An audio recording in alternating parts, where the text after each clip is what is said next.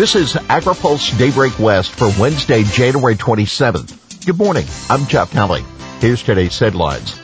Tweaks to vaccine rollout and insurance fix for wildfires. Stabenow pledges quick Vilsack action and eyes more COVID aid. Trump's hemp and CBD actions pull for review. Food and ag workers can soon schedule a vaccine. With California one of the slowest states for COVID-19 vaccine rollout, Governor Gavin Newsom announced yesterday a new system to standardize the process. Beginning in mid-February, food and ag workers, along with those 65 and older and others in the top tier of Phase 1B, can make an appointment online. For the following round of vaccines, the state will begin prioritizing age groups over occupations. Newsom made clear, however, that ag workers will get the shot at the same time as older residents and not after. The administration launched a new website for notifying Californians when they are eligible and for scheduling appointments. Keep in mind, Fresno County began vaccinating its first farm workers this week, but public health officials had enough doses to cover just 0.7% of the 70,000 farm workers in the country. On that note, food and farming giant The Wonderful Company has been offering free inoculations to older residents in Kern County. A legislative fix to ensure farmers at wildfire risk. The California Farm Bureau is working with insurance associations and legislative staff to draft a bill aimed at providing basic coverage for farming infrastructure. Dozens of Farm Bureau members in high-risk wildfire zones have been unable to get insurance through the California FAIR Plan, which acts as an insurer of last resort. Those managing the program do not believe the current law allows the FAIR Plan to offer such coverage. The Farm Bureau is working on legislation with the offices of Senate Pro Tem for Tony Atkins and Senator Ben Hueso and Senator Mike McGuire. Stabenow eyes quick action on Vilsack. Tom Vilsack's return to USDA has been on hold for reasons because of delays in getting the 50-50 Senate organized. But incoming Senate Agriculture Chairwoman Debbie Stabenow tells AgriPulse she hopes to get Vilsack's nomination for Agriculture Secretary approved, quote, as soon as possible once she takes over the committee.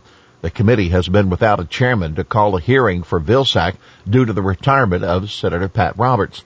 And Stabenow has been unable to take over the panel because of the dispute between Senate Majority Leader Charles Schumer and Minority Leader Mitch McConnell over the Senate organizing resolution.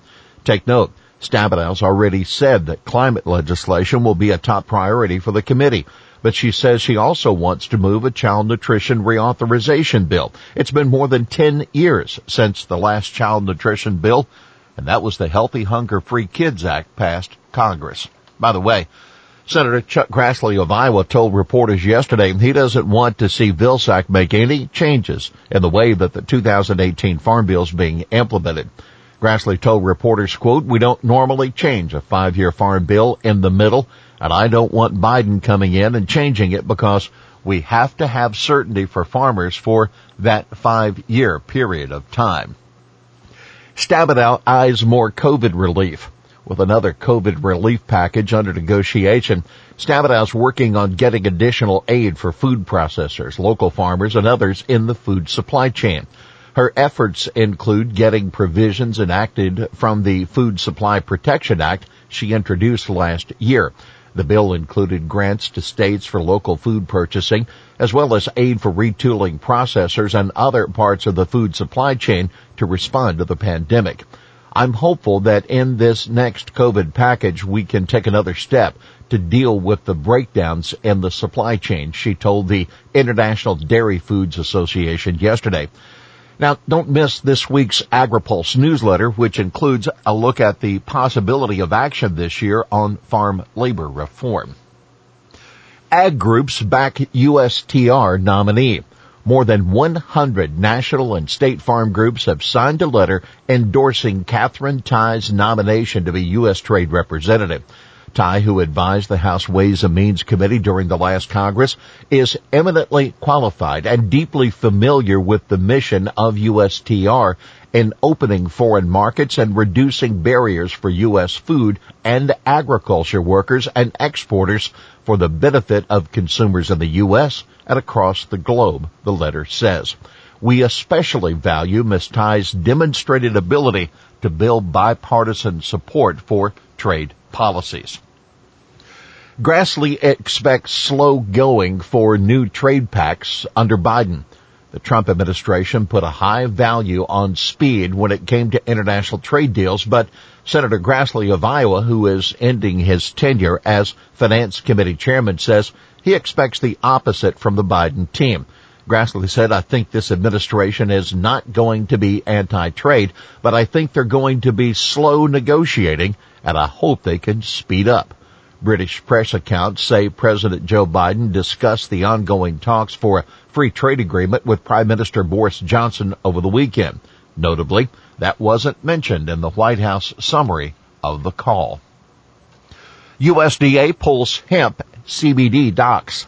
USDA hemp regulations and FDA draft enforcement guidance on cannabinol, or CBD, are both getting another look as a part of the Biden administration's regulatory review. USDA's final rule with provisions for a domestic hemp production program has been pulled back, a spokesman says, in line with the administration's regulatory freeze memo issued last week. Now, here's why it matters. USDA action will give the industry more time to lobby for changes in the hemp program, including an increase in the amount of THC allowed before a grower is considered negligent, and the requirement that hemp be tested at labs registered with the Drug Enforcement Administration. Daschle, Schumer, Biden need GOP help. Former Senate Democratic leader Tom Daschle knows something about operating in a 50-50 Senate, and he says that Majority Leader Chuck Schumer is going to need to have a good working relationship with GOP leader Mitch McConnell to get much done. Speaking to the Iowa Renewable Fuels Conference, Daschle said Biden understands the need for bipartisanship. Daschle said, quote, he can't rely on that 51 votes. He's going to need to rely on moderate senators on both sides of the aisle to move his agenda. Here's today's He Said It. Even in Northern California and Central Valley farming communities, some school districts use taxpayer dollars to buy imported foods. That Representative John Garmendi in reintroducing a bill to strengthen Buy American requirements for school lunch programs. Well, that's Daybreak West for this Wednesday, January 27th. For the latest news out of Washington, D.C., visit agripulse.com. For AgriPulse Daybreak West, I'm Jeff Daly.